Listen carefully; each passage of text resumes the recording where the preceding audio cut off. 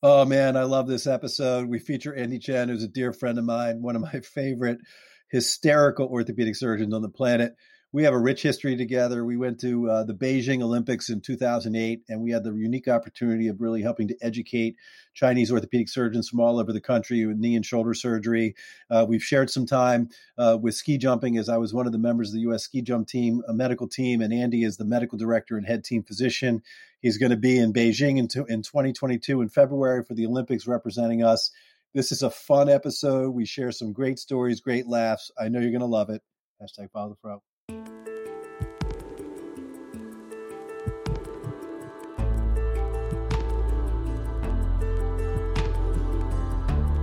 From Medical Media, this is The Ortho Show.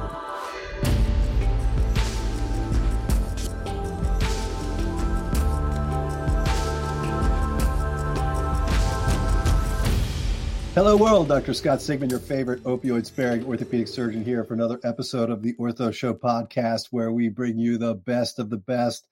I am super excited to bring one of my absolute favorite orthopedic surgeons on the planet. Today we have Dr. Andy Chen, who's an orthopedic surgeon, sports medicine specialist. He is the medical director and head team physician for USA Nordic Sport, which is ski jumping and Nordic combined. He's the founding partner of the Alpine Clinic way up there in Franconia, New Hampshire. Andy Chen, my brother, how are you? Thanks for coming on. Thanks for having me. I am fantastic. Oh, that's beautiful. Now, unfortunately for our guest today, we're audio only, but I have to say we're on our 102nd episode. But dude, you are getting Best Dressed Award today. You got this sweet sport coat going on. You got Vegas style. I love it, man. How are you? I'm great, thanks. All right, beautiful. So you and I have a rich history. We've had some really great stories together, doing some really cool things, which we'll get to. But what we always like to do is just find out more about each individual orthopedic surgeon, where they're from, how they decide about orthopedics and all that good stuff. So you didn't grow up too far from me. I grew up in Pikesville, Maryland, just outside of Baltimore, and you grew up in a suburb outside of DC in Potomac, Maryland. So tell us about that early start and when orthopedics was there for you, your parents, all that good stuff. Yeah, so both of my parents worked for the federal government. My father worked for the U.S. Nuclear Regulatory Commission and my mother for the Library of Congress. So I grew up in the public school system in Potomac. And, I know we briefly touched upon this, but it was an interesting rearing in Potomac because, as you know, Potomac is one of those heavily Jewish enclaves in this country. And I think I went to 14 bar and bat mitzvahs. I have a couple of my own leather yarmulkes that say my name on it. So the fact that you went to more bar mitzvahs than I did is actually pretty impressive, Andy. So, but I mean, in Potomac, what a great place to grow up, though, right? Highly motivated kids in a public school system. Where you knew you were driven to want to excel and do well at school, and so Hopkins is where you go in '89, which is obviously one of our country's amazing universities, and I have to say my partner. What were there, like 12 cool people at Hopkins in any given year? Come on, we got it was a grind for sure. I love my days at Hopkins. I love the people that I met and the teachers that I had. But it was, it was interesting because when I got to medical school, I met so many people who had gone to like University of Michigan or Stanford or UPenn, and they said, "Oh man, college was the best time of my life." And I have to say, it was an enriching time of my life. It was an educational time in my life, but I wouldn't say it was the biggest party school. And I suppose that might be good because it kept me honest. I know you and I have had some pretty wild times, But it was one of these things where you got done with classes and you had a quick lunch and then went straight to the library. And of course, we made time for other things. But I swear, all the professors there thought that they were the only class that we were taking, and they would give us 2 or 3 hours of homework a night. And it was just, it was like I said, I have no regrets, but it wasn't the most fun place to be for school. Yeah, like my son Caleb, who's a freshman at Wisconsin right now, and his third day into school as a freshman year, at his freshman year, he was at Camp Randall Stadium with 88,000 people for the Wisconsin-Penn State football game, jumping all around. So but just a little different experience than what I had at Tufts and you had at Johns Hopkins. But, you wouldn't trade it. But we joke around. Like my partner, Mark Lapp, who graduated in 88, which is why I was asking, played football, was in one of the fraternities. And, the two of you guys should have been hanging out because, I mean, you're both awesome dudes. And, like, the fact is, I don't think you know each other. So I thought that was pretty amazing that you guys missed each other. But so so obviously you're at Hopkins, you're thinking medical school, but you're not, you get a master's degree in biomaterials engineering somewhere along the way in there too. So was it always medical school for you, or you weren't sure what you wanted to do? It was always medical school, but I didn't know that orthopedics was going to be my path. When I got to Hopkins, it's interesting because my dad was an engineer, and I don't know why, but Chinese parents want their kids to be engineers, or there seem to be a lot of Chinese engineers, or Taiwanese engineers, I should say. So I get to school and I decide I'm going to major in biology. And, it was one of these things where I told my parents, I'm going to major in biology. And I could see that my dad was a little bit disappointed. I'm like, what? I'm still headed to medical school. What does it matter to you what I major in? But, science and math were definitely my strengths. And so in addition to being a biology major, I decided to go the biomedical engineering route. And so that's where I started. And then fortuitously, my advisor was working on a project with a very famous orthopedic surgeon at Hopkins at the time named David Hungerford. Okay. And David Hungerford was a very prolific author. He had teamed up with Ed Chow, who was one of the biomedical engineering shining stars at the time. And I got involved with a project looking at surface roughness of a prosthetic femoral head. And we ended up developing a laser-based system that my professor was actually able to sell to a company to use for quality assurance.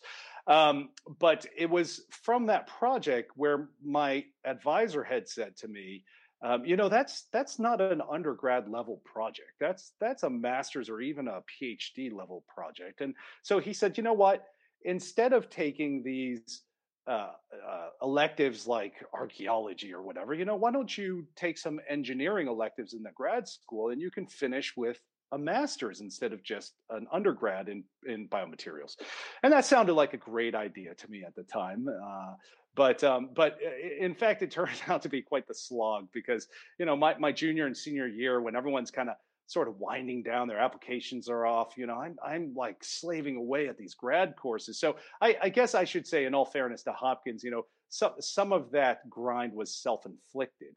But it worked out, and I ended up getting a master's. And working with Hungerford was just enlightening. I had never met someone who was so well spoken and such a good writer, and he really got me interested in orthopedics. And in fact, I thought I was going to be a total joint surgeon. But that's where I sort of decided orthopedics is the way I want to go. So, when I got to medical school, that became my single-minded focus to get into orthopedics. So please tell me that mom and dad are happy and satisfied with the fact that you worked your ass off, got yourself a master's at Hopkins, and then went to medical school at Hopkins too. They got to be happy now. Come on. You know better than that, Scott. Chinese parents are like Jewish parents. They're just no matter how well you do, there was always something better you could have done. It's like if you get a 92 and it's an A, they say, well, why didn't you get a 98 or 100? And you're like, geez, they're both A's, but so no matter how well I think I've done, they always raise the bar just a little bit. And the comparisons always come. Well, you know what your friend Dave is doing? Oh my good. And you're just like, oh, come on, No, but go ahead. No, that's hysterical. You're spot on. I mean, you're absolutely spot on, but keep going. I love it. Well, no, that's just what I was saying. I mean, between that and guilt, that's been my entire life, We share that too, for sure. I love it. All right, so now you're off to Hopkins, the underachiever, Hopkins for the triumvirate. You're going to medical school. You're working with Hungerford, who's obviously just amazing. Did you decide at that point that you were going to head down the orthopedic path, or you still weren't sure? Oh no, I was 100% committed at that point. I mean, fortunately, because I went to medical school where I'd done my undergrad and then a master's degree, I was able to continue on in the same lab, working with David Hungerford and Mike Mont and some of the other luminaries that were at Hopkins at the time. And so it really worked out well because there was a certain level of cohesiveness and continuity of my research that ended up allowing me to publish a lot. When you're at the same place for 8 years, I mean, you can do a lot in 8 years. So it worked out well for me, I should say. All right, so Mazel Tov, you finally graduate medical school. Everybody's happy. You get your green little jacket and all that stuff that they give us, and you're off to Hospital for Joint Diseases, which is now NYU Langone, but literally, one of the top residencies, in the country. But you're making the big move from Baltimore all the way up to NYC. So tell us about that residency, because that had to have been just fantastic. Well, first off, I love New York. I mean, New York, as you know, is just, it's incomparable. Baltimore has the nickname of Charm City. And as you know, it's after doing the Inner Harbor and Fells Point, there's not so much charm left. so be careful. There's Baltimore people listening here. You got to be careful. No. I mean, it was a fantastic place to live. But at the time, it was pretty crime ridden. I think my car was broken into twice and stolen once. My apartment was broken into. It was just it was an interesting place. It was a very motivational place to be, though, in terms of school, because Hopkins was just so research focused. I think there were a lot of opportunities that were available to do research in any field, and honestly, being taught by Nobel laureates is just something that is just very awe-inspiring. And so I love my days at Hopkins. Don't get me wrong. It was just the fact that I wasn't. I didn't appreciate my car being broken into so many times. Well, you'll send them some extra money this year for that. I'm sure they're going to be asking for it anyway. You'll get a little bit of the guilt. You'll be fine. So it's all good. Yes. But when I got to New York, it was like eye-opening. I'd never seen so many cultures in one place. Such a vibrant city. I always thought to myself, I could start at one end of the city and start eating my way in a different restaurant every single meal, and by the time I got done, there would be a whole nother set of restaurants to explore. And so it was just that dynamic sort of place that made residency just awesome there. That coupled with the fact that I had, amazing co-residents, and we were always in it together. I mean, as you know, your residents become your brothers, and you do everything with them. You're in the trenches with them, I should say. And that was fantastic. And I made some lifelong friends. And, similarly, the professors that I worked with were obviously very prolific authors and were excellent mentors in terms of doing research. And I had every opportunity at joint disease to do research. I even took a lab year after my second year to spend a year just, doing some in-depth sort of investigations. And, that led to a lot of publications. And, at the time I was all about the publications, not so much anymore. But at the time I was all about the publications because I knew that there was a means to an end and I wanted to get into a good fellowship. And, so it was a great time. Just a glorious program. I mean, you just had amazing attendings. I mean, it was just a great spot to be. I mean, as you said, really just a wonderful, 4 years, now 5 years is what you did as well. So then, you work your tail off. And so when was the transition to sports, right? We talked about the joints and you were there doing a great job at Hospital for Joint Diseases, but you decided to go to Steadman-Hawkins in Vail, which was one of the top sports fellowships in the world. And so when did the light bulb go off that it was sports for you? Well, my time in New York was amazing simply because, we covered Bellevue Hospital, which is one of the big trauma centers in New York City. And so we span the gamut from, the poorest of the poor all the way up to the richest of the rich. And the other side of it, though, was at the time they were involved with the Mets. They were involved with the Alvin Ailey Dance Company. We covered Madison Square Garden. And so there was a really excellent exposure in all different facets of orthopedic surgery. And I did a couple of rotations in different places, including a trauma rotation at shock trauma. And, I decided trauma is great, but it's not really for me. I thought very hard about spine, but I couldn't really get into the anatomy too much. And I felt that sports really allowed me the chance to specialize. But at the same time, if I decided I wanted to do more of a general practice, well, then the transition would be very easy. So, but as it turns out, I'm 100% sports. But it was probably during my third year, I would say, when I finally had the time to really think about things that I really felt that sports was where I wanted to end up. And so that's when I made my decision, I think. And you're one of the first from Steadman-Hawkins, so you got to talk about that year. I mean, I think that's again, so now you left Baltimore, Charm City, you go to the Big Apple, and now you're heading out to Colorado to Vail, which is obviously one of my favorite places on the planet for skiing, etc. But now you're there working with these awesome people at this amazing clinic that people fly in from all over. So, what was your experience like for that year in particular? Oh, it was phenomenal. I mean, the transition was a little interesting, going from the big city to a sleepy little ski town. But the training was unbelievable. I think I've met some of the brightest people I've ever met working at Vail. It was an interesting year though, because it was the year that Dr. Hawkins made the transition to South Carolina. So one of my rotations was supposed to be with Hawkins, I think in February of my fellowship year. And he said, listen, I'm actually going to be in South Carolina at that time. And so you have a choice. You can either stay here and work with a different attending, or I will have you come down to South Carolina and be my fellow there. And I said, well, this is great because, who gives up a chance to work with Dr. Hawkins, arguably one of the greats in orthopedic surgery, certainly of this time anyway. So I went to South Carolina for a few months, and that was a fantastic experience as well, because I got to work one-on-one with Hawkins. There were no other fellows there at the time. And so it was really an eye-opening experience. One of the most important things that Steadman-Hawkins taught me was that I had the ability to maintain a private practice, but still be academic in nature. Prior to going to Steadman-Hawkins, I was almost certain I was going to end up in academics. I mean, that's the way my career path was taking me.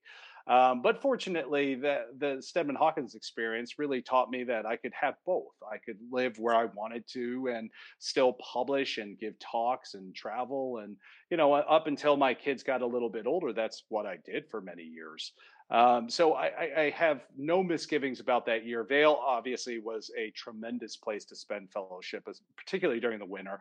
Although, people always ask, what'd you get 100 days of skiing that year? Well, yes and no. I mean, I did a lot of skiing, but it's a busy place during the winter as well. When you're on call for the ER, you're pretty busy. So it was a great place to train, particularly as I ended up in ski country in northern New Hampshire. So well familiar with the injury patterns, with the types of people, and so it was an excellent experience. Yeah, we'll get to your U.S. Nordic involvement, because I think that's something you're super passionate about. But before we get there, I want to fast forward to the first time that you and I met, which was in 2008, and that was for the Beijing Summer Olympics. And Johnson & Johnson with Will Chow put together a program, which was a sports medicine education program with the country of China, pulling together orthopedic surgeons from all over China and bringing in orthopedic surgeons like ourselves to help train them. And so you, myself, Tim Kremchek, and Dave Weinstein got together over in Beijing, and we had an amazing time. But before we get to that, do you remember the flight on the way over to Beijing as we were flying on Air Canada halfway there? Do you have any recollection of what I'm going to talk about, or no? Are you talking about the flight attendant that came up to us and told us that there was a woman in distress? So let's be clear. I gave you a sleeping pill that was new at the time. Here, try this. You were passed out in the back. Somehow, some way, she tapped me on the shoulder. I don't know how they knew that we were doctors. And she's like, "We're having somebody in distress. Can we're going to bring him up to first class. Can you take a look?" So they bring her up to first class. They lay her down, and I have a stethoscope in my ears. And you wake up somehow, some way. I think I tapped you or whatever. You look over and you saw me with the stethoscope in my ears, and you were like, "This is not good." Well, prior to that, though, you have to tell them that, first off, Scott or Dr. Sigman is a professional traveler, right? So he tells me, and I don't even remember the website, but he said for any given flight, you just have to go onto this website and they'll tell you the absolute best seat that you can get. And by class. So it's not like you're paying any more for this. You're in first class and they'll just tell you which seat is the best first class seat. So Dr. Sigman tells me, yeah, you need to be in whatever 8F or something, and he's got the same seat on the other side of the plane. That's right. So then he comes over and he taps me, and I'm groggy as all heck at this point. I'm like, what is going on? And yes, exactly. I'm like, oh, this is not good.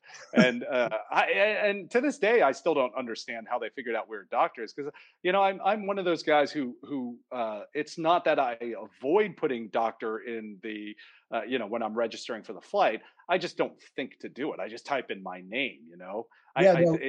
It was. I'm the exact same way. I don't do that either. But I guess somehow maybe the announcement went off, and I just was waking up as they were doing it. But I don't know if you remember, like, the captain comes out of the cockpit to see how this woman. It was this poor Chinese woman who basically didn't take her meds that morning. We somehow, some way figured it out. We got her meds, but the captain comes over. He's like, we're over Kazakhstan right now. It's like, do you think we can still make it to China? I'm like, don't worry about the patient, pilot. You get us out of Kazakhstan. We're going to China. That's right. And I remember thinking when the flight attendant said, oh, well, we're going to give you something special. And I'm like thinking, wow, are they giving us a free flight or maybe an upgrade or something? Yeah, we each got a bottle of wine. That was fine. Yeah, that was nice. It was all good. So, I mean, the mission that we were there for was really special. I mean, it was something I was very proud of to be a part.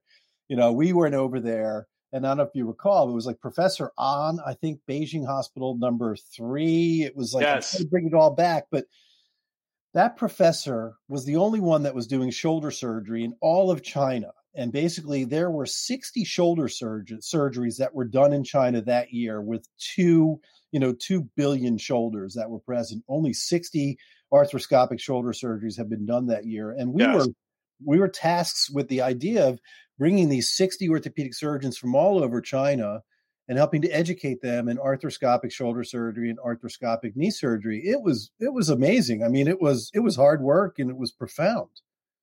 Well, it was also eye-opening to realize, Dr. An, if you recall, was the head of the Olympic team, medical team, and also the leading orthopedic sports medicine surgeon in the country. And so he had handpicked a group of orthopedic surgeons nationwide, as you pointed out.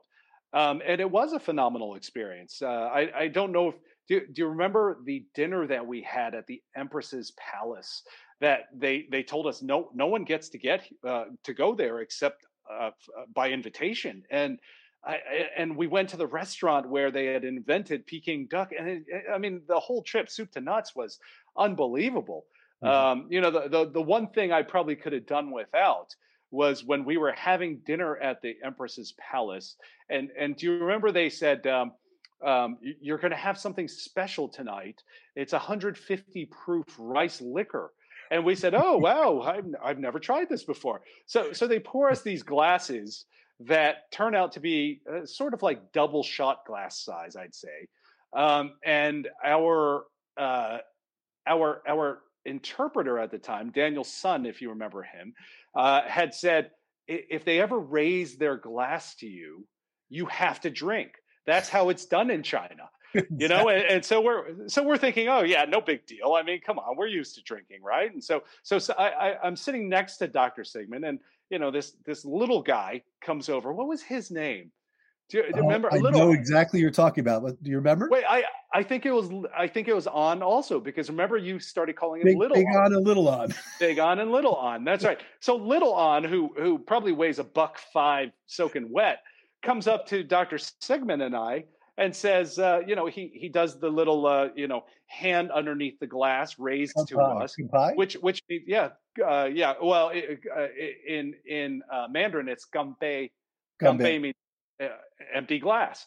And so he does this to us. So we have to drink the whole thing, right? So now we've done a double shot of 150 proof rice liquor. And we didn't realize that this became like a receiving line, and like every single one of them gets up to 10 toast more. them. 10 more. That's right. And they come up to each one of us and they say "Gambe," and we have to keep on doing shot after shot after shot of this. And I remember you looked up at me and you said, "Boy, I am really feeling this." And I said, "Yeah, me too." And you said, "My question to you is, how is Little On even standing?" and the guy was like, he was like unfazed by this.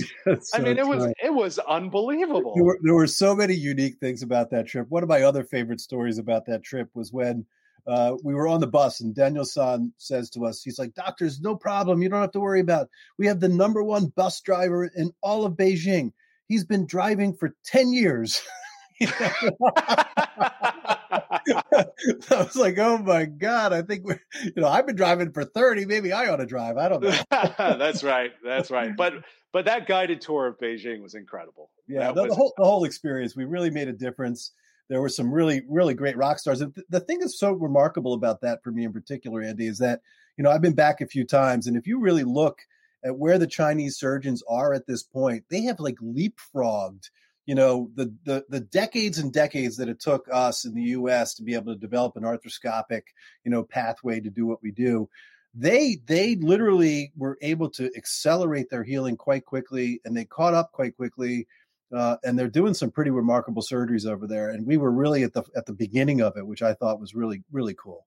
Yeah, I couldn't agree more. I mean, over the last decade or so, if you look at where publications are coming from, you see a lot now, not just contemporary, but cutting edge things, pushing the envelope coming out of China.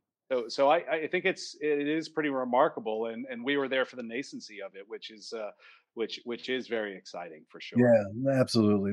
It was great times, and really what a pleasure to spend that time with you and Tim and Dave. So there's some more stuff I want to talk about. I mean, you're the medical director and head team physician for USA Nordic Sport. You've been involved in the skiing side of things where you live. You're passionate about it. You're up there in Upper New Hampshire and you've been passionate, traveling the world and being a part of this. And you hooked me into the time period for a couple of years. I was a part as well. And I went out to Stredski Plizbo, Slovakia for the World Junior U.S. Ski Jump Championships. And it was just such an honor to be a part of that. I want you to tell everybody about this because I think it's a great story. It's a big part of your life, and tell us all about it. Yeah, so when I was at Steadman-Hawkins, Dr. Steadman was chief medical officer for the U.S. ski team. And, as fellows, we got a chance to be involved locally. And once we finished, they sort of kept us in the loop and asked if we wanted to cover events for the U.S. ski team. And so that's how I started. And it probably, let's see, I think it was actually right around it was 2009. I was in Lahti, Finland, and I'm trying to speak with a Finnish coach whose English was about as good as my Finnish. And so, what do? You speak louder, right? Because if you just speak louder in English, that makes them understand. And all of a sudden, this American voice comes out of nowhere, and he said, "Oh, so you're American?" And I looked down to see this guy named Alan Johnson, who at the time was the technical director for the event. But he had 2 kids in USA ski jumping. So he was sort of heading up the effort, heading up that team at the time. So I ended up working with him to provide coverage for USA ski jumping at the time, which eventually became USA Nordic by taking Nordic Combined under their umbrella. And from that, it just sort of morphed and took off. It's really been one of the highlights of my career, I should say. I love working with athletes. They're the ones who keep me young. They keep my diet good. I was just talking about this with someone. When I'm with the team, if I've gained like 5 pounds and they haven't seen me in like a year, they'll be like, "Oh, so you're gaining weight, huh?" And you're like, "Wow, geez." But that's because these guys are at the top of their game, and as a result, they keep me at the top of my game and keep me interested in what I'm doing.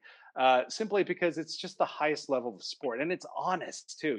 These guys don't do it for the fame. I mean, no one. I bet you no one on this podcast right now could name a ski jumper if they tried, or a Nordic combined athlete. Yet somehow around the Olympics, it becomes like the signature sport, and everyone watches it. It is pretty unbelievable, though, to watch these guys. I mean, if you ever see them go off a 120-meter jump. It means that they're supposed to fly 120 meters in the air, which is, whatever, 150 feet or something like that. I mean, 132 feet, I guess, something like that. But it's a long way. And the crazy thing is, 120 meters is about the biggest jump in this country. But out in Europe now, they have ones that are 240. I mean, it's unbelievable when you go out. There's one word comes to mind: Meshuggah. Yeah, that's right. They are truly Meshuggah. And it's almost to the point where when I watch these guys going off a 240-meter jump, I'm almost not even caring how they do. I just want them to land it and be okay. Oh, it begs the question, what are the limits of human performance? Are we taking it too far? We've had some, not our team in particular, although we have had some serious injuries, but worldwide we have had serious enough injuries that people are starting to question, are we going too far with this? Because every year a jump gets built, it's bigger and it's bigger and it's bigger. And now it's not even called ski jumping at that level. It's called ski flying, simply because when you watch these guys from that height with that kind of speed, they're actually flying. You can see them sort of shimmying in the air as aerodynamics takes hold. amazing. And it's truly amazing to watch. It's truly terrifying. I know a lot of parents who can't even watch their kids jump because at that level, it's terrifying. I walked up the damn thing to check it out just to stand next to it, and I was scared to death. Just standing on the place where they jumped from. And I remember in Slovakia, there was a cloud cover. They were flying off the end of this damn ski jump, flying through the clouds, and then the ceiling broke through when there's about 40 feet before they're about ready to land. So they're like jumping through a cloud and then having to land. I mean, that's crazy. Yeah. Ski flying is those jumps are so high that frequently you can't even see the top from the bottom. You're just waiting for them to penetrate whatever sort of cloud cover there is, and then you say, "Oh, there they are." And there's a couple seconds of prayer on my end, and when they land, that's what's important to me, that they land. I mean, it's serious injuries too, man. They got to have the helicopter standing by. I mean, if they come off of that jump the wrong way, they can really have life-threatening injuries. So you are on call and you have to be available. I mean, it's a big deal.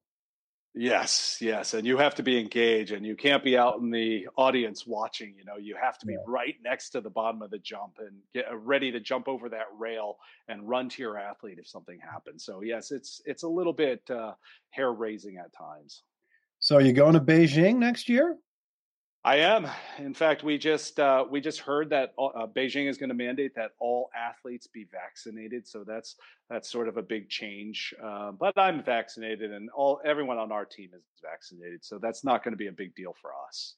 Yeah, just for the audience, just so everybody knows that the Winter Olympics, we just had the Summer Olympics in Tokyo, which were postponed a year, but February of 2022 in Beijing, the next Winter Olympics, and sounds like Dr. Andy Chen and his team will be there representing the USA on the ski jump as well as Nordic combined. That's fantastic.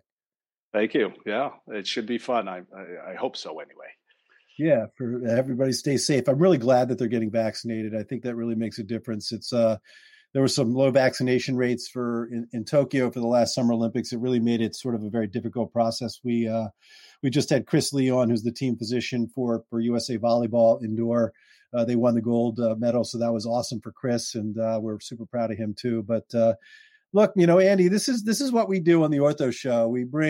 This is a fun episode because you and I have so much in common. We've had great stories together, but it's just being able to tell the unique stories about remarkable orthopedic surgeons like yourself, and we can't thank you enough for coming on today.